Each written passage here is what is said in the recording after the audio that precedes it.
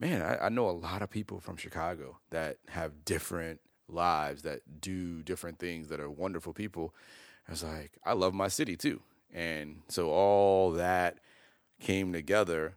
I was like, I want to do a podcast about Chicago, but I just want to bring people in and just talk about their experiences.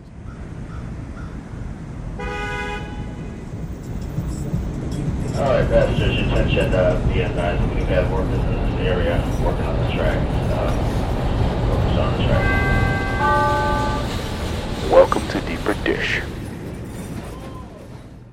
For all my listeners, I have a special guest today, and that guest is me, Farah, host of Deeper Dish. But I also have a special host with me as well. So I'm trying not to be formal because she's kind of giving me a crazy smile look like, don't fuck this up, you know. My wife is here today to interview me or to have a discussion. And I think from our discussions offline, away from this interview or this recording, we had talked about giving people a behind-the-scenes look at the podcast. So she's kind of come prepared with some questions that I have not seen or read or heard to her knowledge. They're on her phone. Even though I have the password, I have not looked at those. Better not have. I have not looked at those questions. So I'm hearing everything for the first time. So without further ado, here is my wife, Taylor. So thanks for having me. Yeah. It's kind of fun to put you on the hot seat. Is there anything you want to tell people about yourself before we start? I guess I'd just start with the fact that you didn't want me to be the one to interview you and you were going to find someone else. And I kept saying, well, why can't I do it? So I don't know if you didn't trust me or you didn't want to open up or you thought it'd be easier with a stranger. But I'm happy that I'm here and I'm the one that gets to ask the questions. Right. As usual, I don't know if that's the whole truth. So how long have I been talking about doing this episode with you? 3 months. Okay. And I asked you to give me a date, but you're like, life is too busy. It's so busy. Oh, I forgot about it. So when you say I didn't want you to do it, I kept saying, if you can't do it, if you don't have time, if you don't have the emotional, mental capacity to do it, I can find plenty of other hot chicks that will come in here and look at me for an hour and a half to do this interview. There's pressure, right? I mean, this is like, who's a better podcast interviewer, Taylor or Farah? Is kind of what this comes down to, right? No. So I could become an overnight sensation from this. To be honest with you, I'm not really worried about that.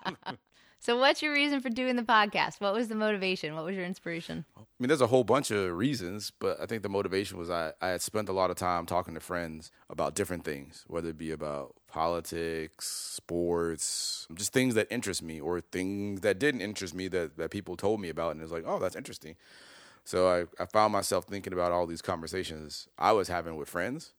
And I was like, I think people might want to be a fly on the wall, you know, or be in the room to hear some of those conversations. Not to say that what we were saying was interesting, but I feel like I have a eclectic, different, diverse group of friends that come from all walks of life. And then I started to look at that from the lens of like, man, I know a lot of people from Chicago that have different lives, that do different things, that are wonderful people. I was like, I love my city too. And so all that came together. I was like, I want to do a podcast about Chicago, but I just want to bring people in and just talk about their experiences. Another thing is if people are sharing their experiences with other people that are different, I think that helps us. When I say us, like not you and me in this house, but helps us as people in the long run. If you listen to the podcast, it's very intentional that my podcast isn't a young person's podcast. This isn't an old person. It's not a black podcast. It's a podcast about Chicago. And Chicago is 1/3, Hispanic, 1/3 white, 1/3 black. So it's kind of all over the place. Every episode, just like every neighborhood in Chicago, isn't for everyone. But if you bring all the episodes together, kind of as a portfolio, you're like, oh, that's a good representation of Chicago and the type of things that are happening in Chicago. So I guess my reason was like, if I could bring that all together and share it with people, whether it be 2 people, 10 people, 100 people, 200 people, 1,000 people, then great. The last reason was that I feel like I just needed a hobby, and something that I was passionate about besides video games a long time ago. Pre-kids. Pre-kids. I used to play a shit ton of Mario Kart, which I am very proud. I always tell people I was on the top 15% of the people in the world at Mario Kart at one point. I haven't played in years. And you remember those days we used to play. And granted, 90% of those people were 10-year-old kids. That's even more impressive. That's all they do. Like, I was going to work and then coming home, putting in 5 hours a night. I don't know if I should be bragging about that. No. Playing Mario Kart. But that was when I was young and crazy. But anyway, back to your question. I felt like I needed a hobby, like a more serious hobby. When I say hobby, people don't see with the podcast is that for every, hour episode, whoever has helped me has probably put in 10 to 15 hours. You see it, right? I see it. You see me editing. You see me. Actually, I don't see you doing it, but I know you're out there doing it because you're not with us. I'm out in the streets, and there are a lot of people I meet that it just doesn't work out, right? That I don't feel comfortable enough. Not that it's bad or good. I don't know if I can get a story. So I meet a lot of people, and then the ones that I think I can take to another level, I cultivate it. And then after it gets cultivated, you record. When people hear an hour, we've probably recorded for like 2.5 hours, and then you get edit, so there's a lot of people don't see when I say I need a hobby, so it could be a range of 5 to 15 hours a week. And I think we also don't see the fact that we're sitting here on professional mic stands and professional microphones and all of this equipment that has millions of cables that I have no idea what it is or what it does, right? I mean, you had to learn a lot about that in order to produce the podcast, too. I did. I had to learn a whole bunch. How did you do that? That doesn't seem like the fun part to me, but was that fun, right? Was that exciting? Was that enjoyable? I would say yes. Where I'm at now, if I had to go out and learn a whole bunch of new stuff about this, I'd be like, on top of the time I'm already doing this, I would need more. I would need help. But when I was doing it, I was really excited. I didn't know anything about equipment, recording. The only thing I knew about was a mic. You speak into a mic and the sound, if it's on, goes somewhere. That's all I knew. But I had to learn about the different types of mic. There's a condenser mic, a dynamic mic. There are mics that are more forgiving. There are mics that are specifically for, like one of the early mistakes was that I bought a mic that is better for capturing the sound of a band versus someone sitting talking. So I had to learn the difference between that stuff. I had to learn how to capture sound. People don't realize that sound is a real interesting thing to try to not only capture it, but amplify it. And every little thing, it's like, I'm not at this level, but the sommeliers, when they taste wine, from an audible perspective, every little thing makes a sound. Like, you may not hear it, but I heard those people walking by without even looking out the window. Definitely you can hear a car going by. Or, remember we used to have the fridge. You hear the buzz of the fridge. Like, the lights in the basement make a sound. And so I had to learn, like, how that impacts. Like, there's some things that I'm okay with, right? My listeners don't really care about it. But then there are some things that are really critical. You want to understand, like, what the consumer would like to hear. Because sometimes if someone is committing an hour, right, to listening to you, they don't, or 30, 40 minutes, whatever, they don't want to hear shit. So I had to learn all these elements and, like, hey, I need to get headsets. I need to understand when I record this where it goes, or do I want to record directly into my computer? That causes more variation in the sound. There's just things like that. So you were there. It took me like 4 or 5 months, just me constantly researching. So yeah, it was fun because I was learning something new. I was learning about something that was going to help me achieve a goal that I really wanted, was to do this podcast. What have you learned about yourself through all this? I think that the biggest takeaway is that, I got some really cool associates and friends and people in my life. And I say that in respect to folks' willingness to come on and, like, kind of bare their soul, tell me a lot of things that they wouldn't tell others. It's probably a good thing that this is not a huge, when I say huge, this is successful for me, but I'm talking about like 10,000 listeners, or everybody in Chicago knows about it, because there are some people that live very professional lives that have come on this podcast and shared a lot of things with me. So I've learned that about the people that have decided to come on and share. But specifically about myself, we have 2 daughters. We always tell our daughters they can do anything if they want to, if they try, if they work hard. And to a certain degree, that's true. To a certain degree, that may not always be true, but you can't, like, kill your kids' dreams at 5. But I think this is a good example of me not knowing anything about sound. I wasn't into music or anything in high school. I wasn't in, these things that would make it easier for me to pick up how editing is and how do you edit and what's important in editing, like how do you capture sound. So, like, literally going from nothing to this point to publishing something on iTunes and Stitcher and Google Play, I think it kind of showed me that, if you put your mind to it, you can do anything. And I've done some difficult things, but this is actually pretty difficult in a good way. At no point when I run into roadblocks or if I've had problems with the content, because sometimes the content is not what I want, or sometimes the content is not what I agree with. People say things I don't agree with, but I never feel like it's a job. So even when there are moments when it's like stressful or when things go wrong, I always feel like, let's just sit down and come up with a solution for that problem. There is stress that comes with this, but I never feel like in the moment like it's a job. That's how I know I truly like it and enjoy it and love it. And so I think I've just learned that you really can do anything if you really want to. When people ask me about your podcast, I liken it to the Humans of New York series that, has gone viral on Facebook and things like that, right? It's kind of like an oral version for, people in Chicago, right? Because I think a lot of the stories that you've told have been people who have survived trials and tribulations and gone through a hard time in life. What is it about your background, your unique story, right, that makes you different? So I lived in North Lawndale, then moved to Little Italy. Then we moved out to Oak Park. And then I went off to Champaign, Urbana for college. And then I moved to Detroit, or actually Farmington Hills, for like a year and a half. Farmington Hills, Dearborn. Then I moved back to Chicago, and I bought a place in Homewood in the south suburbs. And I lived in Bolingbrook for a little bit, southwest suburbs. And then I lived in Old Town before I met you for a few months. And then I met you, and then we moved to Old Town. And then we moved away out of the country. But then we moved back to Lincoln Park. So all those neighborhoods are neighborhoods in Chicago that I've lived, most of them except for the ones in Detroit. Those neighborhoods have different demographics. And so growing up in North Lawndale, it was predominantly African-American, bordered by Hispanic.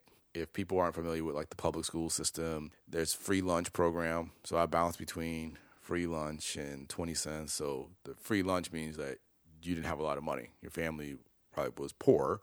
My mom worked, but we were at a certain level where we qualified to get a free lunch from the public schools.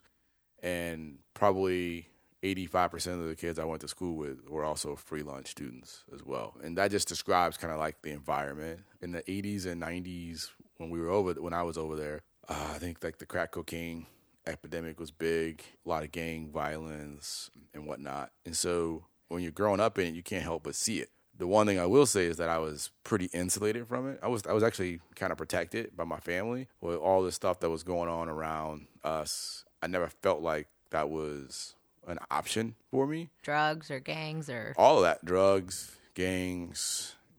I wasn't the kid that was, out there in the corners, out there in the street. I would hang out, play basketball with my friends and run around. But after a certain time, I was in the house or I was doing something else. I was playing sports or whatever. Just because there was a lot of that doesn't mean that that's all it was. North Lawndale it's a tight community of people that are doing good things, that are going to work, that have good jobs, that are paying bills, paying taxes, they own homes. But to sit here and say that there wasn't gangs and violence would not be true. So my aunt got cancer.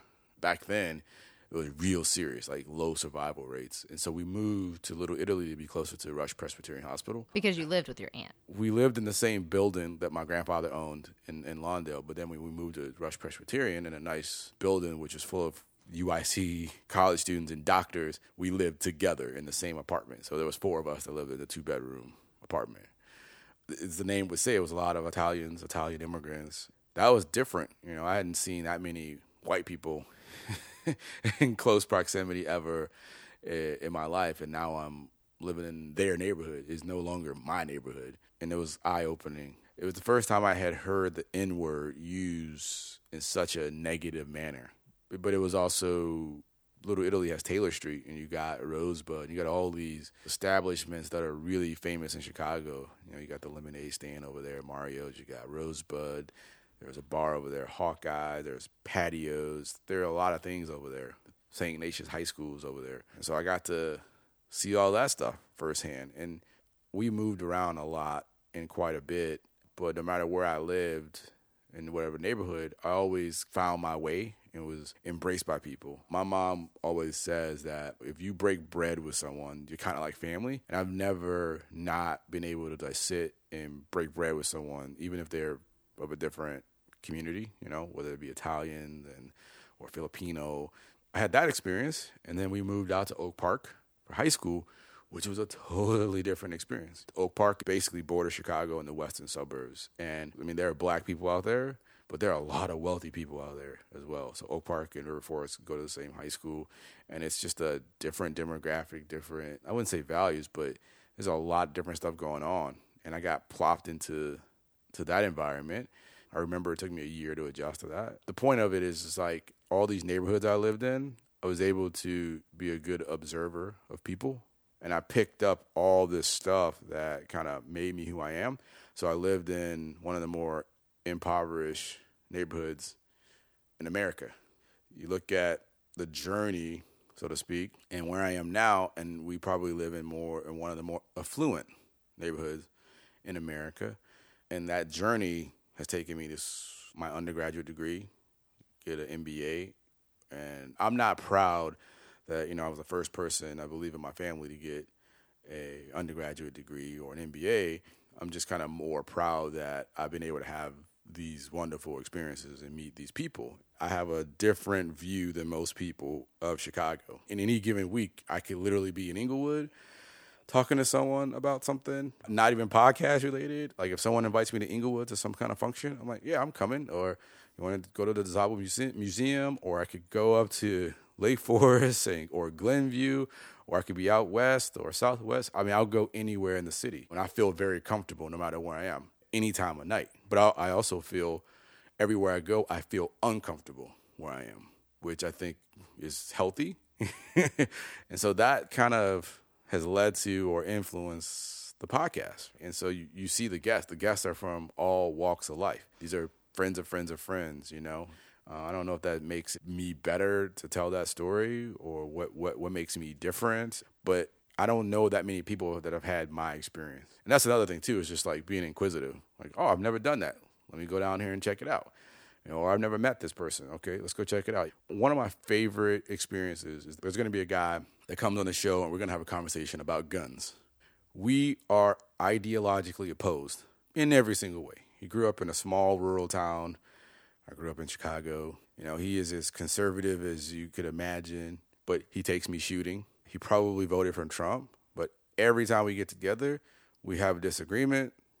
We have a glass of scotch. We disagree some more.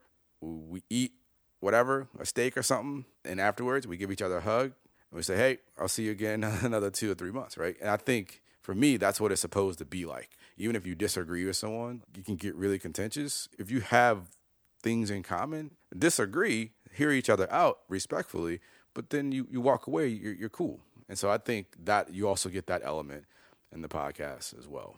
So you talked about how you've seen a lot of different sides of Chicago. Those of us that know you well know that you love Chicago, right? If you come to our house, there is Chicago, that we have a Chicago flag, we have a Chicago Bulls sign, we have, we're surrounded by Chicago paraphernalia in our house. Yeah, we have 4 or 5 different photos and maps, and you love your city and you're proud of your city. I am. What is it about Chicago that holds your heart?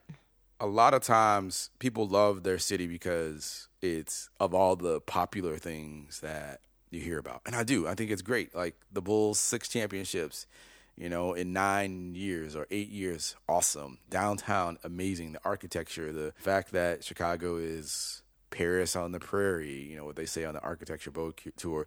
You got museums and you got every sports team. This could be good or bad. You got a strong political machine in Chicago that is known throughout the nation. You have beautiful neighborhoods, and you got the Garfield Conservatory, and you got great suburbs too, right? You got people that actively coming in and also actively going out. But I think what draws me to the city is not all that stuff, but like the people, in those neighborhoods, the people, whether it be in Lakeview or the story of how folks migrated here from the South, like the black people, how they migrated from the South, and like being able to see kind of what happened, the good stuff and the bad stuff that happened to those people, or the people that fled Eastern Europe during all the struggle. And you have these neighborhoods like Ukrainian Village. You have all these neighborhoods, Koreatown. You have the Maxwell Street area that was predominantly a Jewish population of people selling their trade and whatnot. I love that part of the city. And I love the history, and I love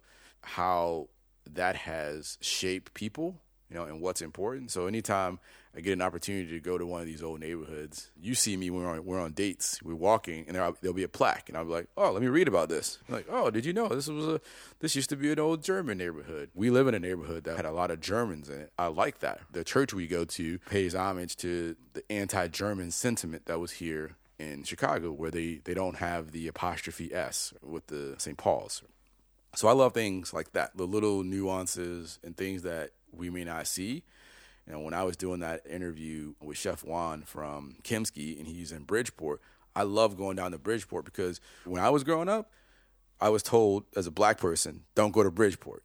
So like the fact that I can go there now and then still talk to someone that has been there for a long time, it's okay, man, tell me how this used to be and what was it like and what changed. I like all that stuff. I like the stuff that you may not necessarily see in the headlines. I don't know if I've done a good job, but I've tried to pull some of that stuff out in the podcast. What's your favorite place in Chicago? So, on Lakeshore Drive, when you're in Lower Wacker, you come up off of Lower Wacker and you come up and it merges with Lakeshore Drive, and you look to the right and you just see the lake, and then you look to the left, you see downtown. That's my favorite place. Most of the places I've seen the Champs-Élysées, Los Ramblas in Barcelona. We've done Bahnhofstrasse in Zurich. We've seen these amazing, iconic streets in these amazing cities. And I still get the chills. If I go out of the way so I can come up off a Lower Wacker and just see that. It's cars only. And when I look, for the most part, except for one building, I look to the east. There's no buildings. It's just beautiful lake. And then I get to look to my left and see all these amazing buildings, what the city could be. People call Chicago the Windy City and Chi-Town.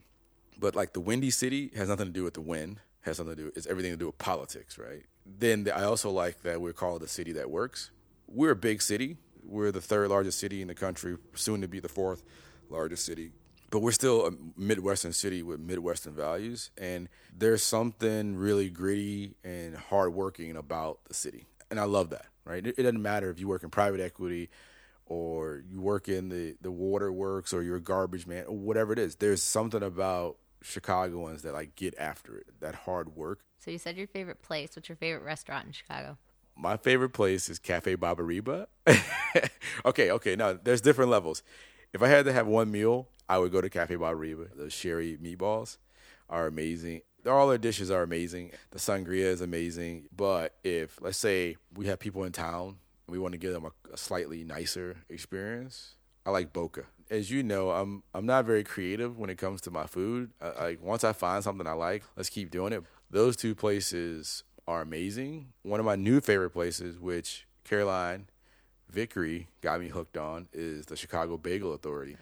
I'm fascinated when places have 800 different items on the menu and they can still have a good quality, and you see them make all the stuff fresh right there. And I love places that are just local. We have two breakfast spots, right? Well, I have one. Well, I'll go breakfast and lunch, which is Batter and Berries. And then the other spot is Shuba's. That was our favorite place to go as a family. We go to Shuba's Saturday or Sunday, or Saturday and Sunday. All these places that we go, we don't know people by first name, but for the most part, we know people. And they're like, oh, hey, what's up? I like that Welcome feel. back. Hey, exactly. What I like about Batter and Berries is, we live in Lincoln Park, and it's predominantly white neighborhood, but Batter and Berries is black owned. It's literally 3 blocks away from us, 2.5 blocks away from us. And it's not one of those places that's black owned that doesn't draw black people. It draws black folks, Hispanics. From all over the city. All over the city. So to me, it's representative of Chicago. It's everybody, right? The other thing I like about it is that big, long table in the middle. And I don't know if people notice this. It's community style seating at that table. And so you could literally, there was one day I was next to a borderline homeless vet. And then there was a mixed race couple right across from me. And then there were 2 African-American women from the South Side. You would never, ever get those people on average at the same table. And that's one of the things I learned when we lived in Europe is at first I think we were annoyed. We got to sit with these people. But then after a while I realized that's great. That's awesome. To get all of these people sitting together. I also like the fact that black folks feel comfortable. Everybody feels comfortable coming here. Because sometimes this neighborhood can be a little harsh to people that don't look like what the neighborhood looks like. So what was your favorite podcast? Podcasts are like kids. There's no favorite. For real, I have favorites for different reasons. Like one of my favorites is obviously the first one, not my intro, but the first one with my friend Elle. One, because she was just an amazing guest. Two, it was the first one, right? It was the first time. You remember the nervousness I had? I was like, I gave myself this hard deadline, and I was working really hard to get that out. And I think I released it on Christmas, which was like 5 days before my deadline, and I was pushing myself, and it was good. And you were like, how do you feel? I was like, I think I feel good. I'm good. I mean, inside I was really happy. And you're like, no, you should be happy. I don't know anybody that has a podcast on iTunes. You're on iTunes. I was like, yeah, I guess I'm on iTunes. I was thinking about the next episode, but the first one is just always amazing, right? But then the feedback you get from that, the feedback I got from that first one was amazing. I mean, people were literally saying it made them cry. It made them, they wanted more, right? They wanted to know what happened, what was next. And that was amazing. The one I did with my friend, Tim Swindle, and his utter nonsense and his entrepreneurship, that one was cool because I knew Tim in college. If you would have told me that Tim was going to be a successful entrepreneur, doing well, I would have told you bullshit, I thought he was going to be successful, but not doing that. He was always smart, but you hear these stories of these entrepreneurs, and you're like, they were always engaged in some kind of entrepreneurial program, and that wasn't him. So that one was great. One of my other favorite ones was the one with Boyade. People don't know it, that I didn't know Boyade like prior to 3 weeks before that show. He and I sat down, and I had Charlie with me. It was probably one of the first times I had taken Charlie to the south. Like, he lives in Bronzeville, and I took Charlie to the south side. And that was just a cool experience to see her interact with people. And Charlie's our 5-year-old. Charlie's our oldest, and she just sat there with her iPad. When I met him, we just hit it off, got into it. We still stay in touch. We're trying to create some programs for some schools on the south side, but it's very rare at this late stage in life that you meet someone that you instantly connect with and that you're aligned with. And I have another one that hasn't come out that is my least favorite. I had convinced myself that I could sit down with anybody and it go well and go fine. I think it's going to be a really good episode, but it's my least favorite to listen to because I'm just so ideologically opposed to the views in the episode. What's the episode about? Trump supporter. Like I said, I told you about my friend Craig, right? Like, he and I are on opposite ends, but we always find common ground and we always respect each other. It is very difficult to sit and hear someone talk about certain things in a certain way that are disrespectful or borderline racist, like, or oblivious to it, And so the reason that one is taking so long, because that one takes a lot of emotional energy out of me every time I listen to it. And what people don't see is that I probably listen to every show 5, 6, 7 times. Before you air it. Before I air it.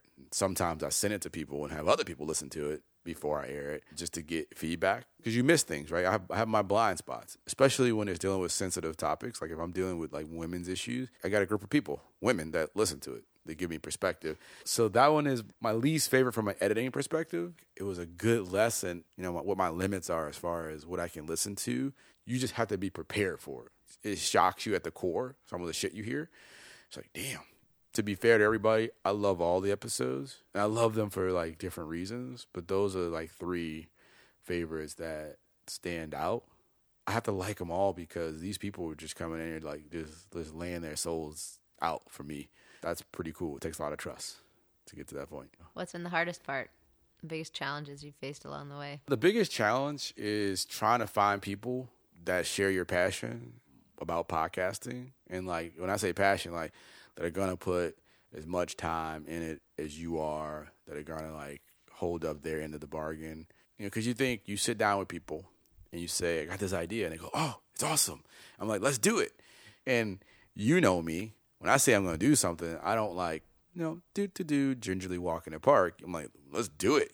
Like if I send you a text at 3:00, I'm expecting a response back in 30 minutes. You're going to call your person by this time frame and we're going to talk about this. And then when people like don't do it, it slows up the process, and that can be frustrating. And so what I had to realize is that people just don't share your passion the same way. They're happy about your passion and they think it's a good idea, but that doesn't necessarily mean they're going to work as hard or share the load with you. There is this, remember the election cycle two cycles ago with Mitt Romney? Remember that comment he made? He's like, I love firing people. During this podcast, I was like, I totally fucking get it. Like, I still wouldn't vote for the guy, but I get what the fuck he's saying. Like, it's easier to work with people when you're paying them. Like, I know I'm taking it from a different perspective. Like, I have an editor that lives in Greece. We're many time zones different, but I can always count on her because I know that she likes getting paid, right? And when she doesn't, like, get paid, she could be upset. Or if I don't get what I want, I could go out and find 80 other editors that will do what I need them to do. I have to build up the relationship, and that will take work, but it's easier to do that, you know, knowing that someone will end the relationship. And that's a lesson I learned. Is like, sometimes when you want to get something done, just pay someone to do it. Even if that person is your friend, say, hey, let's set up a working relationship. I don't want to feel like I'm just kind of like some project on the side. I want to hit a deadline so that I have time to do what I need to do for the podcast. That has been probably the more difficult part. I mean, and it's little things like, hey, let's meet at 8. That doesn't mean show up at 8:45. At the same time, I actually understand where those people are coming from. It's just they want to help, but it's not their thing. Or it's their thing, but it's not their number one priority. Yeah, it's not their number one priority, but they are probably more passionate about something else. Don't expect something from someone that can't give it to you, even though they can't verbalize that. And I'm not even talking about guests. You know, I'm talking about people that have helped out along the way. We had a lot of people help out, and I've been very appreciative of those people. But the guests, for the most part, they show up on time. No one is really canceled. We've had one person cancel, and that's because that person was doing some big shit. It was probably going to be the most popular or most famous person on the show, and they just didn't have time to do it, and I understood that. Another thing about that is what's disappointing is that I know I'm a one-man show for the most part. Going into it, I didn't know anything about it. I wanted to be able to bounce ideas off someone and get a different opinion, even if it wasn't the same as mine. I wanted that opinion. I wanted that feedback. And what I've learned is that, you got to have confidence in yourself, but I also have a good network of associates and friends that I can say, hey, could you please listen to this in the next 2 days? And they would totally do it. The concern and fears that I had about diving into this alone, because remember that I was like, I need to work with someone. I don't know what the fuck I'm doing, you know? It became very easy to kind of like set up my own like little advisory council and say, hey, what do you think about this? What came out of that is that I'm here, I'm doing it. It makes it more efficient if I'm here by myself doing it. You know, it makes the guests more comfortable and whatnot. This isn't a professional studio. It's in my basement. Because there's only one of me, and it does take time away from family. It took me time to find that balance, you know, with you. Little things like the noise and, you know, I want to get this project off, but I also don't want to neglect you in the family. Things that we normally do, like that's what we did. We go up, you talk, you fall asleep, and then I come back and set the alarm, clean up, and do whatever I did. And sometimes that didn't happen. I think that was a little frustrating to you. There were a couple of months where it was pretty intense, right? You were doing a lot of editing and learning, and you know, especially in the beginning, right?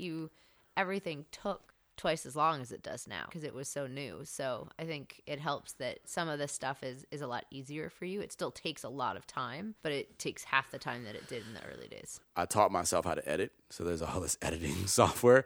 So I taught myself how to edit. And although I don't do my editing, teaching myself how to edit helped me have a better conversation with the editor, right? And so I wanted to learn every piece.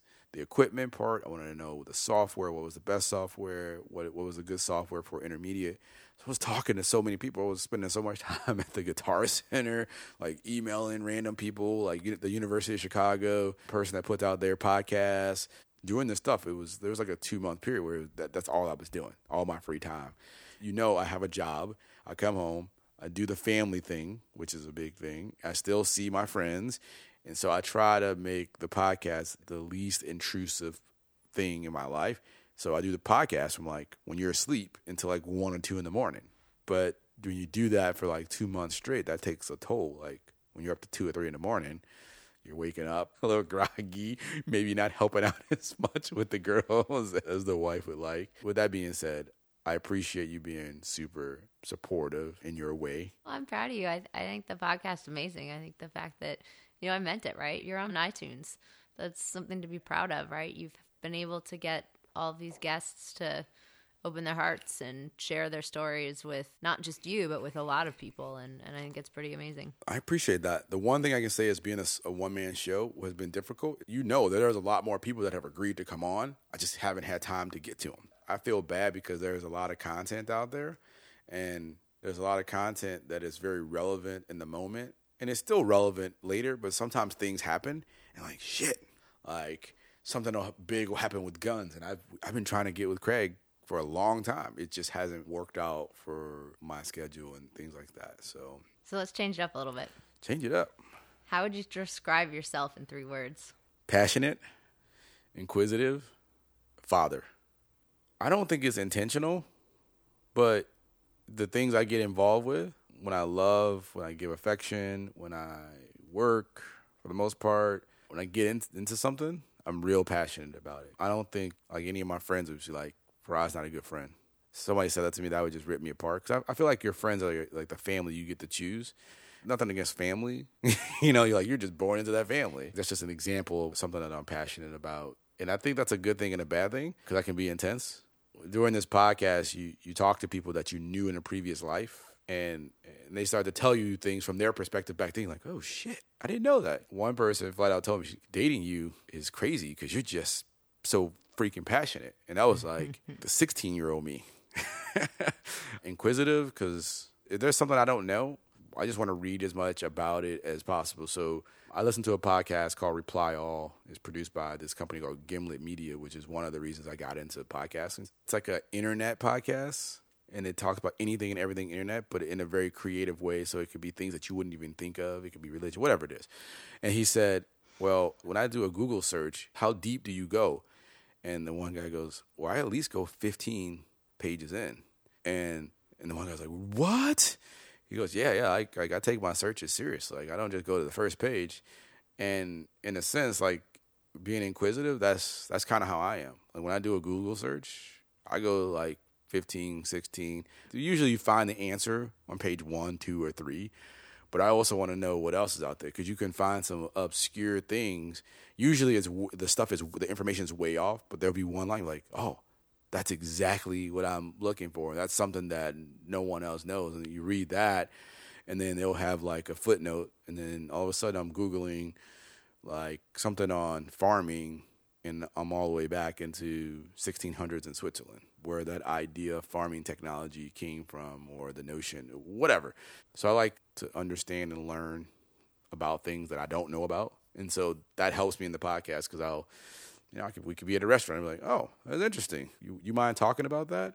Or I'm intrigued about people's story. My form of inquisitiveness comes out in me listening. And what I've learned is when you listen to people, they are more than willing to talk to you about it. Well, people who don't even know you want to talk to you.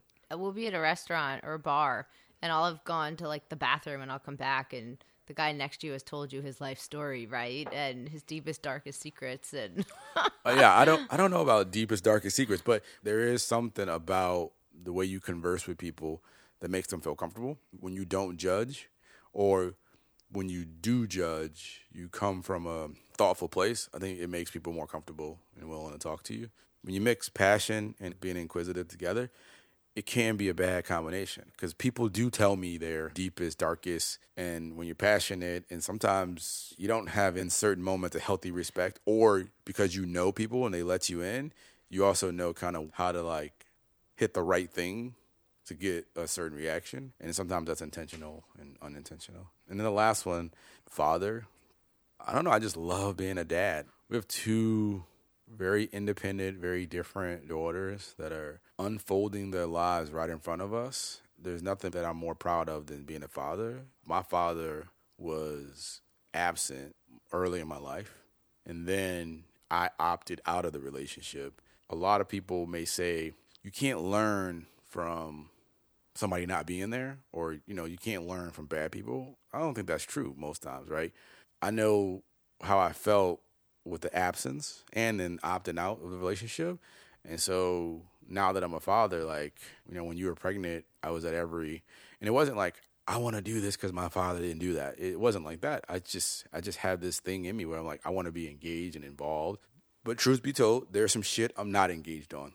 Like today, it took me an hour to put away their clothes. I don't know where shit is. I don't know where shit goes. One laundry basket full of clothes. I was like, where is this shit? Then I was like, why do they have so many fucking clothes? Like, what the fuck is going on? But I like to be engaged. So like when you had your appointments, whether we were in Switzerland or in Chicago, I tried to go to all of them. There's something about fatherhood that was awesome. I think I learned a lot with my dad's absence. With that absence, I had a lot of people temporarily filling that void that became my mentors, and some of them I'm still in contact with. Coach Tyrone Roberts is one of the most amazing men ever. I saw how much work he put in being my mentor, being my coach. I mean, he was my coach, but he was also, after practice, like, he was lugging me around everywhere. They invited me on, like, family trips. And being a parent is a lot of fucking work. Yeah, he was your father figure. He did it in a way, and he was very hard on me, and I'm glad he was, but he did it in a way that made it seem easy. Like, he never complained. He never asked my mom for, like, money. Like, literally for 3 years, this dude fed me, got me through football practices as a coach, little, like, short trips. Wherever his sons were, I was with them. I look back and you're like, damn, that was a lot of fucking work. You could never see it, right? And so I know a lot of times you're like, man, you're really patient, with the girls, and it comes easy. And to a certain degree, it does. But sometimes I do have to coach myself and then being like, this is like the greatest gift ever. If like kid does something crazy, yeah, I want to discipline them. But on average, they're good kids. I mean, how would they describe you? Your kids, 3 words. One of them would be father, which I'm proud of. They would be like daddy, like that's just daddy. And that means a lot to me that I'm these little kids' dad, and not just like here. I'm like really engaged, and like doing stuff. And I would say like fix it, because if you can't fix something, it's like dad's job to fix it. It's like, oh, this is broken, daddy can fix it. And the last one I think is just combo, fun and discipline. So somehow I got roped into being a disciplinarian, out of the two of us. And then I'm also the one that like can probably make them laugh easier than anybody except for each other. Those two are really good friends, and I'm happy that nothing's going to come between them. They make themselves laugh pretty easily, but I'm the second person that can make them gut laugh. Yeah, belly laugh, full-on belly laugh. Yeah. What do you want your legacy to be? Obviously, fatherhood is very important to you, so I know that's part of it. I don't think I'm out there enough to be like that confident. Like, this is what I want my legacy to be. I want to be like John F. Kennedy or Martin Luther King, or with my life and my little peon life I have. I want people to be like, man, damn, that guy was there for me. He was loyal. He was a good friend. Whenever I needed something, he always had my back. He always went above and beyond what you would expect from a friend or a family member. He always kept it real with me. Like he didn't tell me what I wanted to hear. He told me what I needed to hear. He was honest with me. He was passionate about our friendship.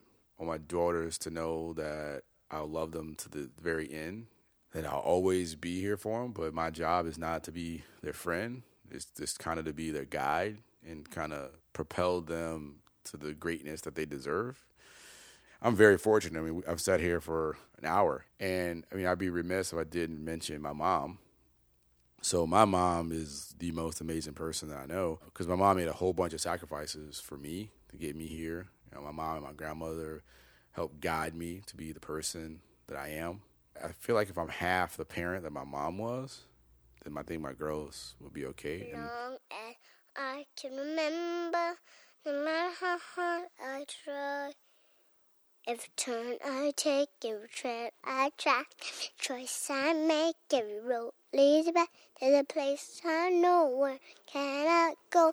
Where I long to be. If I go, there's just no telling how far I'll go. Far I'll go. Far I'll go. How far I'll go.